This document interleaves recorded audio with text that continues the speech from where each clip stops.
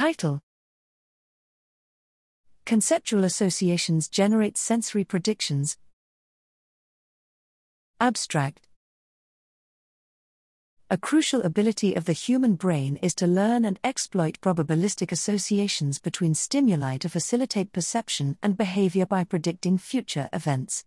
While studies have shown how perceptual relationships are used to predict sensory inputs, relational knowledge is often between concepts rather than percepts. For example, we learn to associate cats with dogs, rather than specific images of cats and dogs.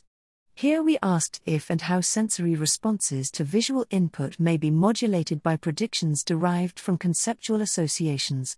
To this end, we exposed participants to arbitrary word pairs, for example, car and dog, repeatedly, creating an expectation of the second word, conditional on the occurrence of the first.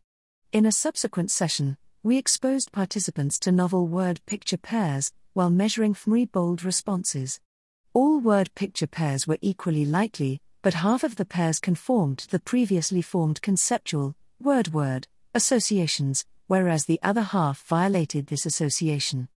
Results showed suppressed sensory responses throughout the ventral visual stream, including early visual cortex, to pictures that corresponded to the previously expected words compared to unexpected words.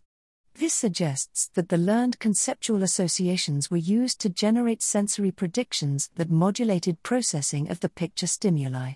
Moreover, these modulations were tuning-specific, selectively suppressing neural populations tuned towards the expected input. Combined, our results suggest that recently acquired conceptual priors are generalized across domains and used by the sensory brain to generate feature-specific predictions, facilitating processing of expected visual input.